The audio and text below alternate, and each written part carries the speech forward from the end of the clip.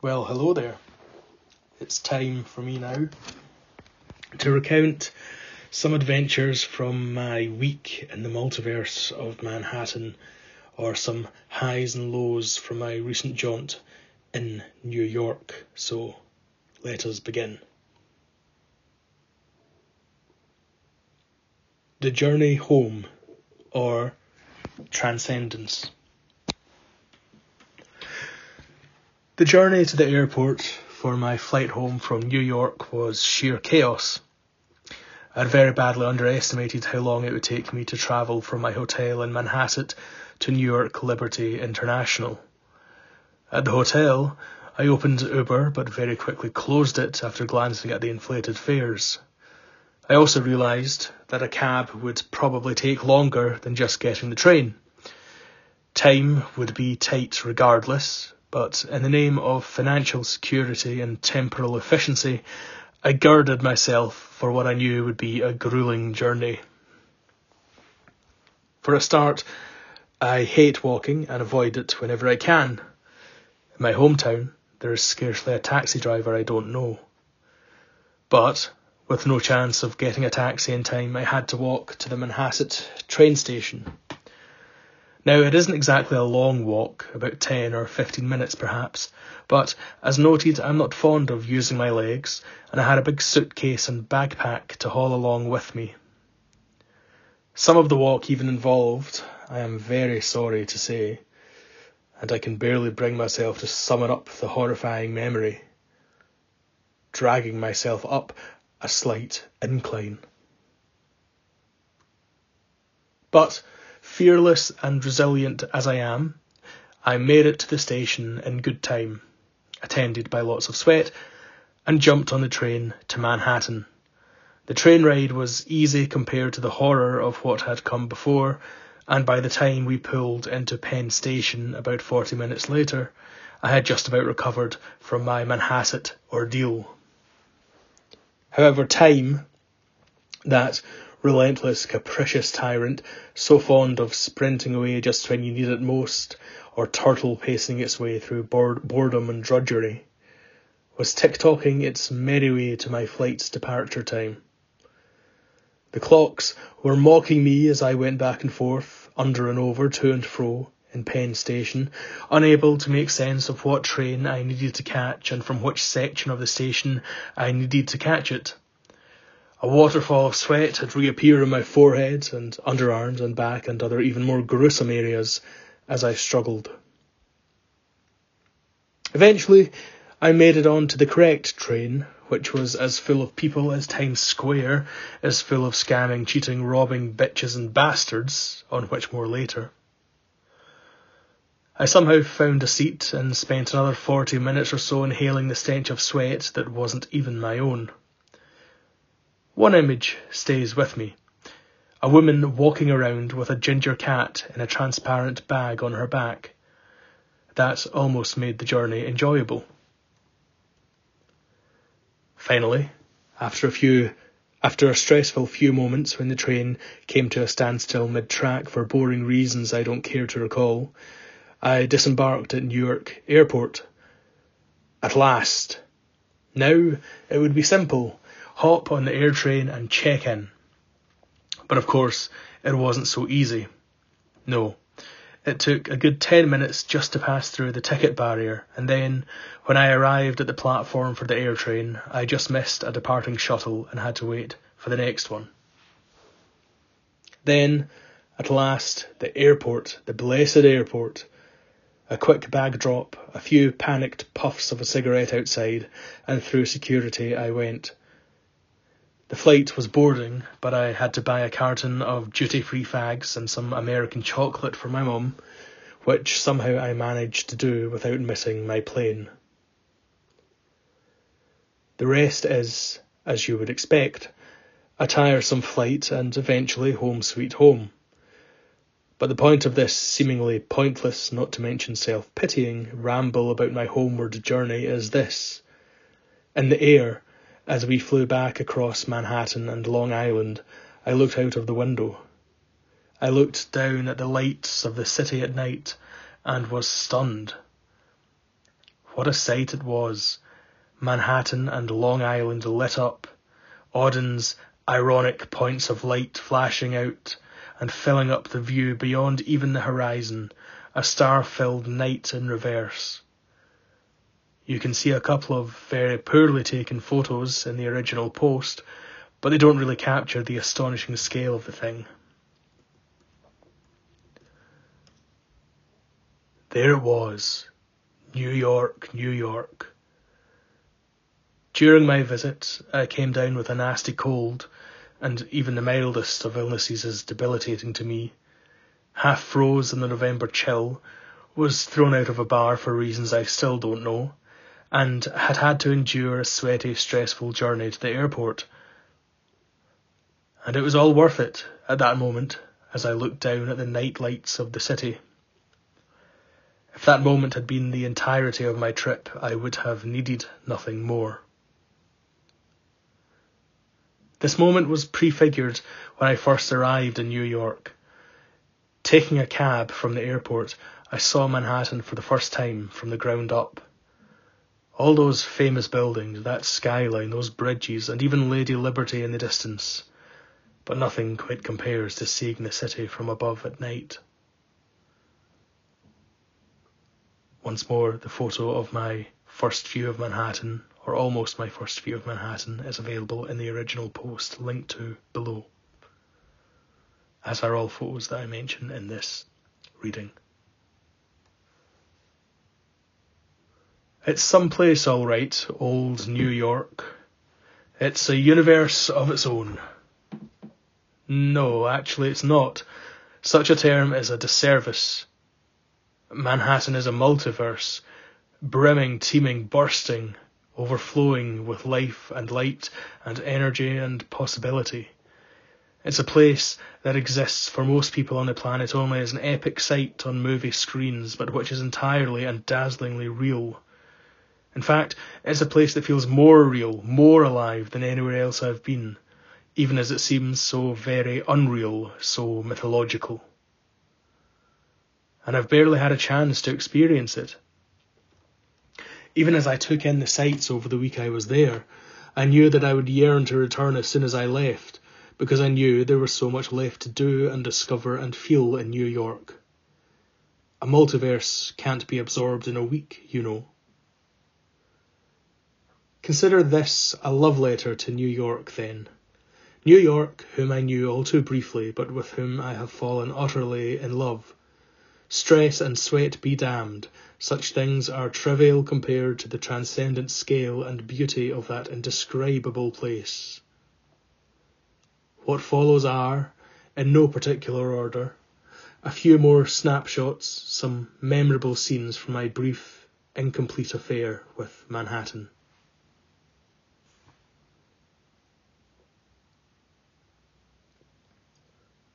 Manhasset Murder Hotel. Motel, even. Apologies.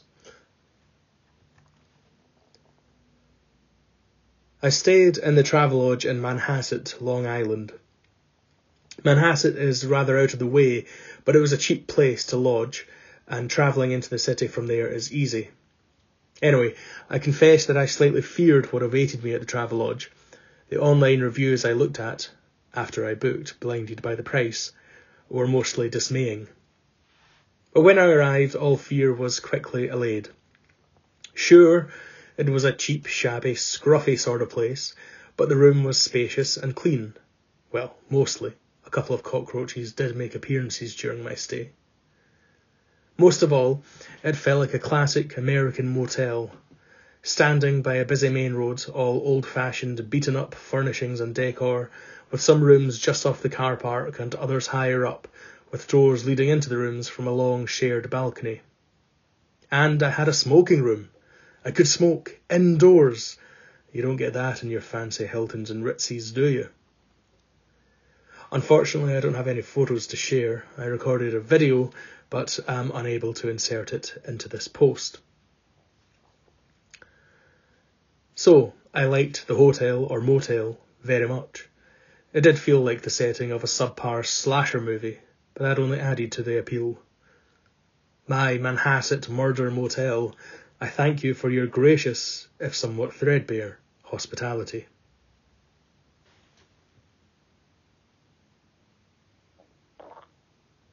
That bitch, Minnie Mouse, and her enforcers Batman, Iron Man, and Spider-Man.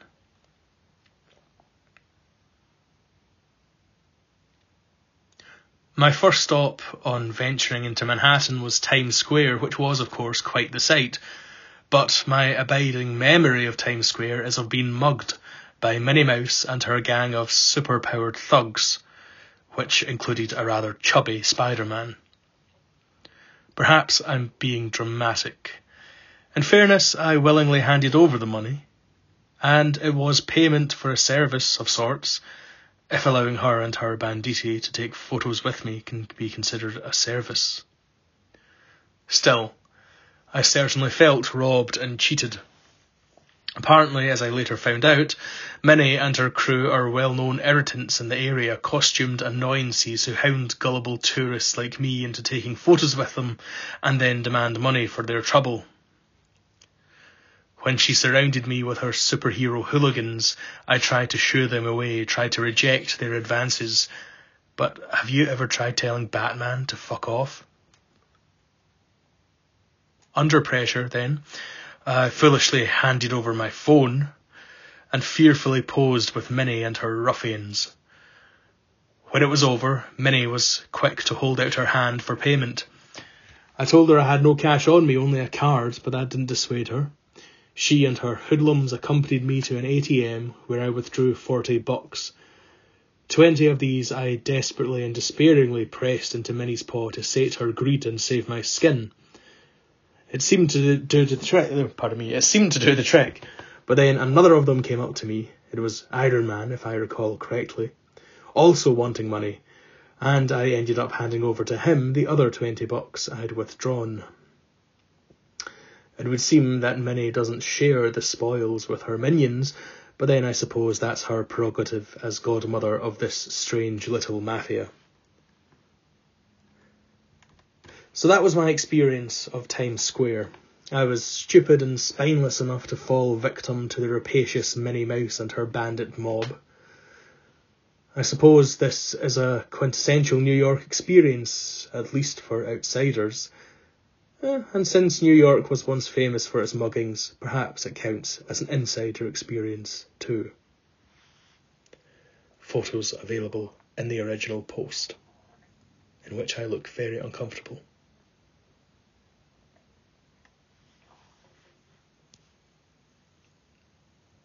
Lucian's. After Times Square, I bought a hot dog from a street vendor, drank an overpriced pint of cider in an Irish bar, and took a gander at the New York Public Library and Grand Central Station, both quite breathtaking buildings inside and out. I was due to fly in a helicopter later, but with some time to butcher, I decided to pay a visit to a famous little restaurant called Lucien. Lucien is a small French place in downtown Manhattan, and a very lovely one too. It's frequented by the famous and the infamous, and its walls are covered with photos of its more well-known visitors. One such recurrent patron whose face adorns the wall was Christopher Hitchens, a dear friend of the late proprietor, the eponymous Lucien, and there is a dish named after Hitchens on the menu to this day. Lucien is now owned by Lucien's son, who I wanted to meet but never got the chance to. I would have liked to speak with Lucien as well. By all accounts, he was a gregarious and generous host, and it would have been nice to talk to him about Hitchens. I ate some nice food and drank some nice wine, and reread the essay in which Hitchens mentions Lucien as a place where he committed a grave crime, smoking indoors. The essay is a very funny account of Hitchens' attempt to break as many silly laws as possible in Michael Bloomberg's New York. Here's a photo of the page in which the shocking crime at Lucien is recounted. I took this photo in Lucien itself. The essay is reproduced in Hitchens' 2004 collection, Love, Poverty and War. The photo is available in the original post, and here I shall read out the paragraph visible in that photo referring to Lucien. Quote, "Decency forbids me from mentioning where I ate lunch, because the proprietor is an old friend and a beautiful and conscientious restaurateur, and I can't risk having him treated like a fractious juvenile. On September 11, 2001, he turned his place into a casualty treatment station and general refuge, and he does everything he can think of to make his guests welcome and well fed. It was a fairly slow lunchtime, and I was able to ask all diners present if they minded my lighting a cigarette for the purposes of a Vanity Fair photo shoot. All of them said, 'Go right ahead and good luck to you.' So that's all I need to say about that, except that New Yorkers are no longer trusted with such discretion or good manners. It is government alone that knows what's appropriate. There cannot be a single exception. One size must fit all. This casual destruction of Bohemia, in one of its oldest and most famous redoubts, is an unquantifiable loss. It misses the point of New York. In fact, it negates it. The backward child in this case, also the spiteful and bullying and smug and spoiled child, is His Honour the Mayor. May he one day be cornered in the schoolyard at recess, and without his team of hired toadies and informers, and taught the lesson of a lifetime." End quote. Before we end our visit to Lucien's, allow me to recommend two pieces by the true gentleman Tom Cassessa, whom I was fortunate enough to meet during this New York holiday, on his Provoking Hitchens website. In one, he tells the tale of his visit to Lucien when Lucien was still around, and in the other, he interviews a photographer of Hitchens, which includes a photo of Hitchens smoking at the bar in Lucien during the composition of the above-mentioned essay. Both links available in the original piece, and photos of Lucien, Grand Central and the Public Library also available in the original piece.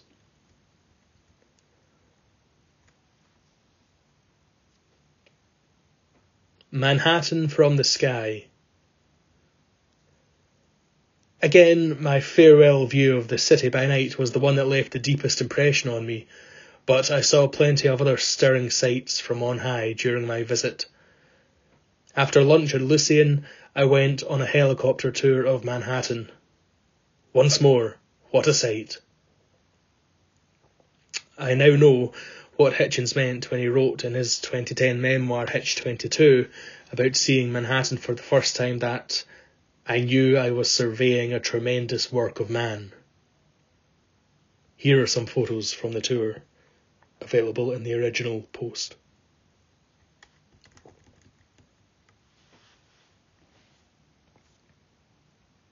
Pete's, cigar in a bar, an interesting encounter, and ejection. Helicopter tour over, off I went to the famous Pete's Tavern for a few pre-dinner drinks. I say pre-dinner, but when I actually arrived at Hudson Bar and Books to eat, I completely forgot the purpose of my visit and instead drank some more while enjoying a delicious cigar. Hudson is one of the few remaining places where you can still smoke indoors in New York. Lovely as that smoky, old-fashioned little place was, I soon felt restless. Time, I thought, to party. Much of what follows remains, I think, fortuitously, beyond the event horizon of boozy memory, but I do recall a couple of interesting things. First, I went to the Stonewall Inn, yes, of the riots, but soon was distracted by a bunch of people on the pavement, or should that be sidewalk, watching some sort of sports thing on TV.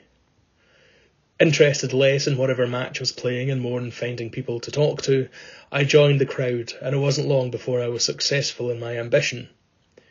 I found out that the bar these people were drinking at had had a fire upstairs, so the TV room was unusable, hence the sidewalk gathering.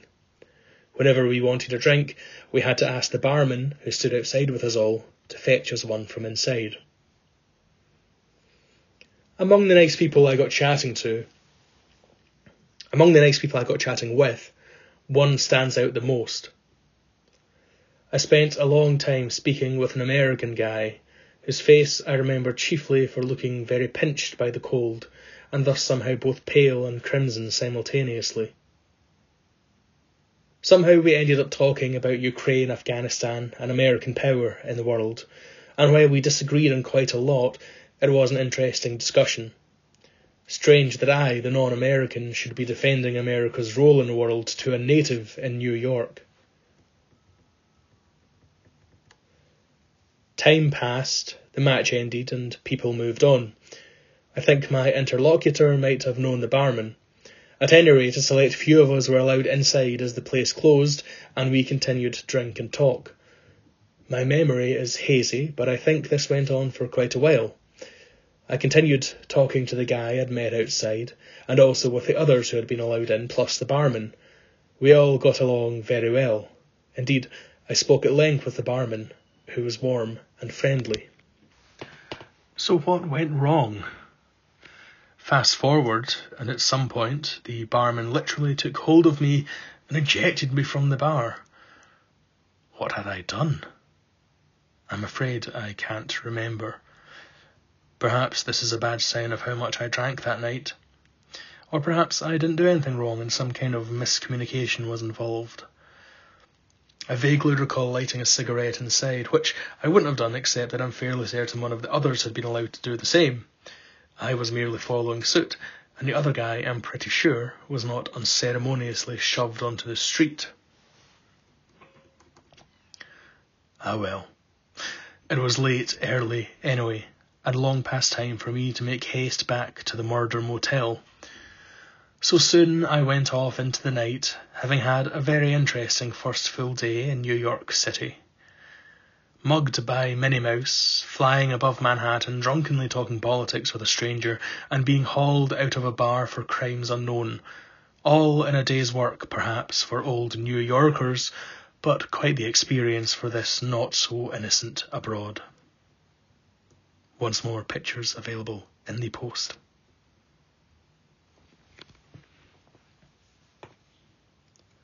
Ground Zero.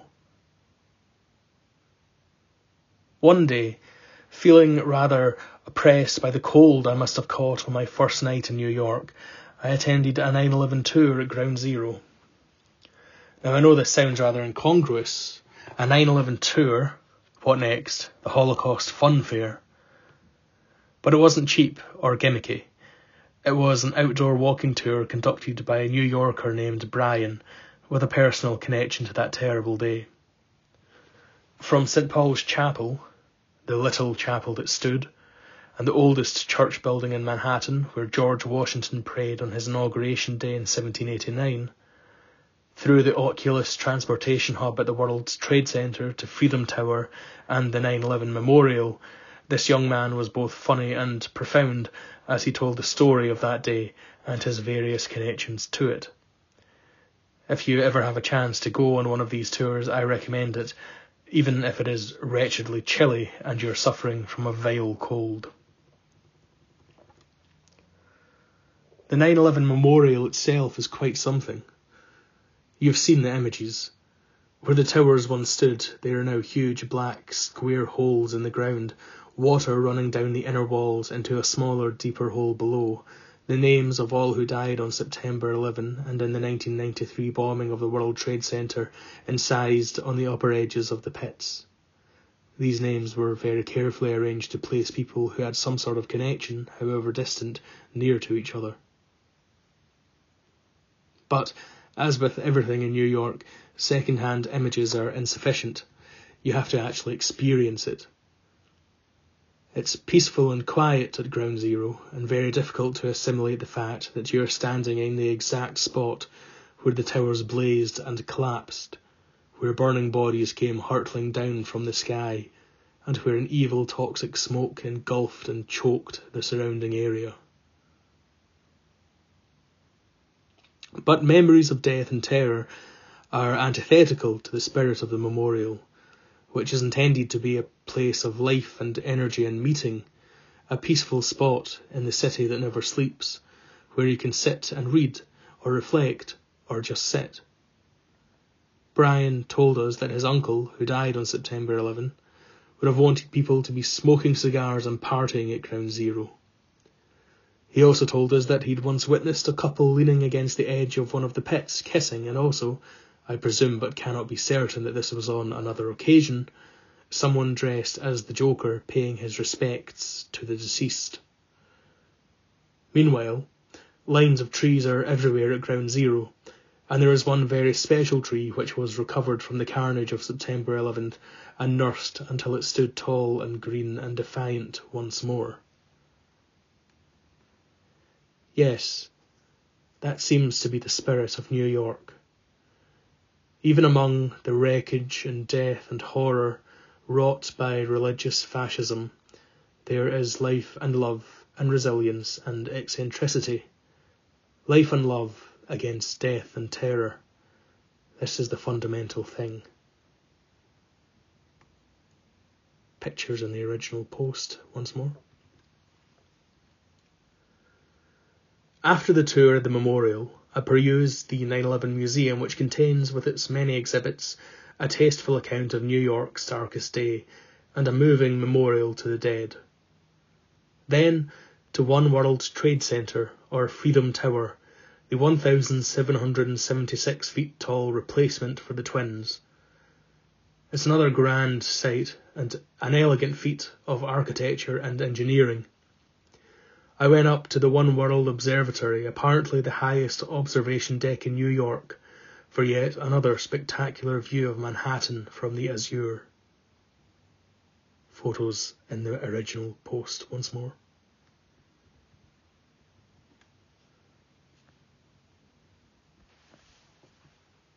Last things. I intended this to be a short post, but here we are. I'll leave you with some more photos of a few other places I visited and some parting reflections. First, the photos.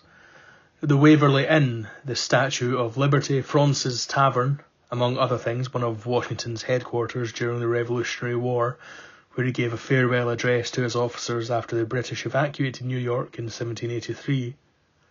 The Rockefeller Center ice rink and, unlit and boarded up alas, the Rockefeller Christmas tree. Photos in the original post once more.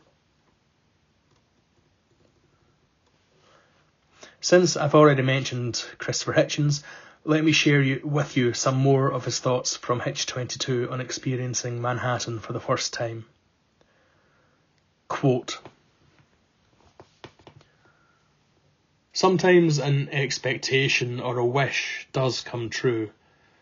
I have no faith in precognitive dreams or any patience for dream rhetoric in general, yet Manhattan was exactly as I hoped it would be. I had to survive some very discouraging first impressions.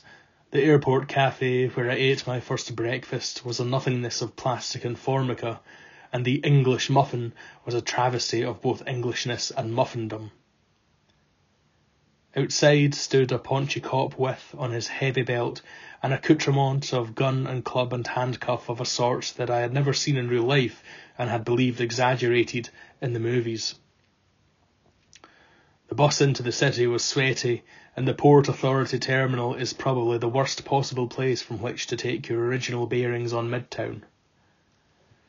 The next thing I actually saw in the city was a flag-bedecked campaign headquarters for the ultra-right candidacy of James Buckley, brother of William F., for the Senate. 'Join the March for America,' it yelled. But I was near delirious. Gazing up at the pillared skyline, I knew that I was surveying a tremendous work of man.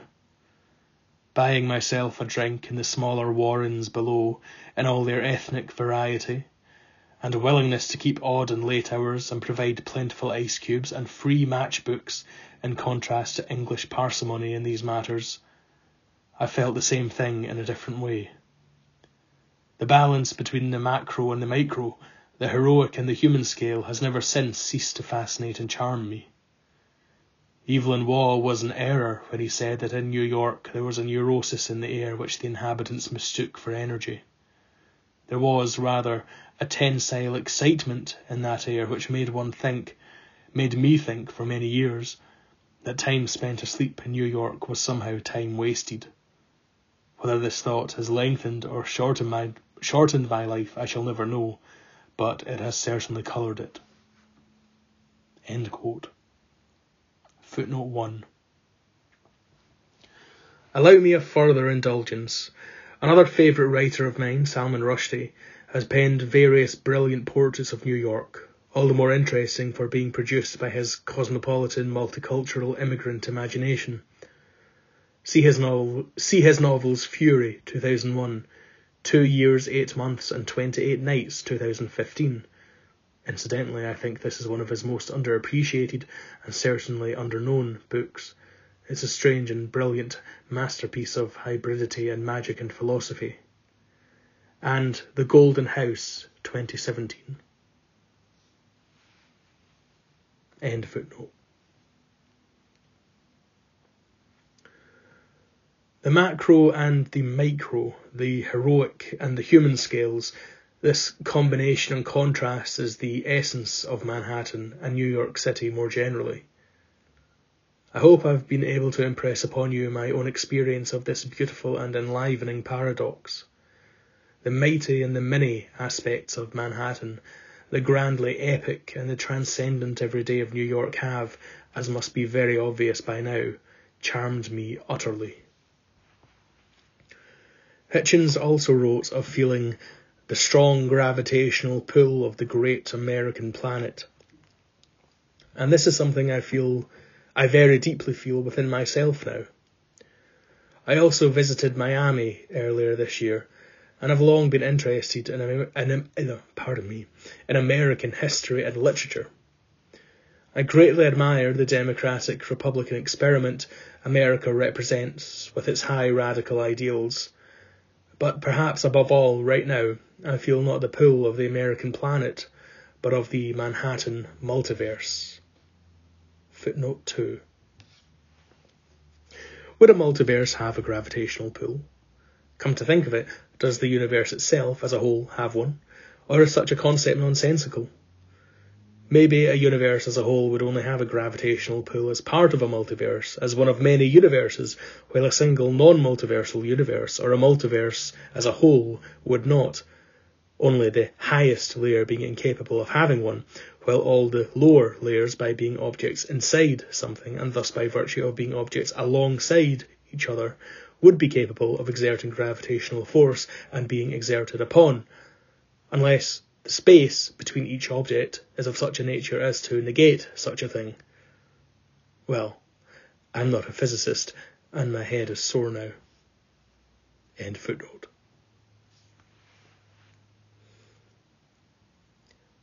One of my favourite songs by one of my favourite musicians is Leonard Cohen's First We Take Manhattan. Well, Berlin can wait, and the disturbing themes of that song can be put aside. For I might not yet have taken Manhattan, it might not yet be my own, but I hope I will be able to claim it as a home one day. Meanwhile, there is one thing to be sure of. Manhattan and New York City could never, quote, sentence me to 20 years of boredom. Apologies for that. Sorry, Leonard, for butchering that. No, not 20, not 50, not 100 years of anything approaching boredom.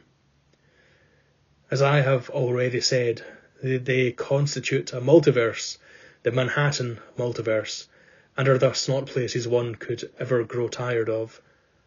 New York has forever replaced London in Dr. Johnson's famous remark. There is nothing else left to say but this. My dear Manhattan, I shall see you again.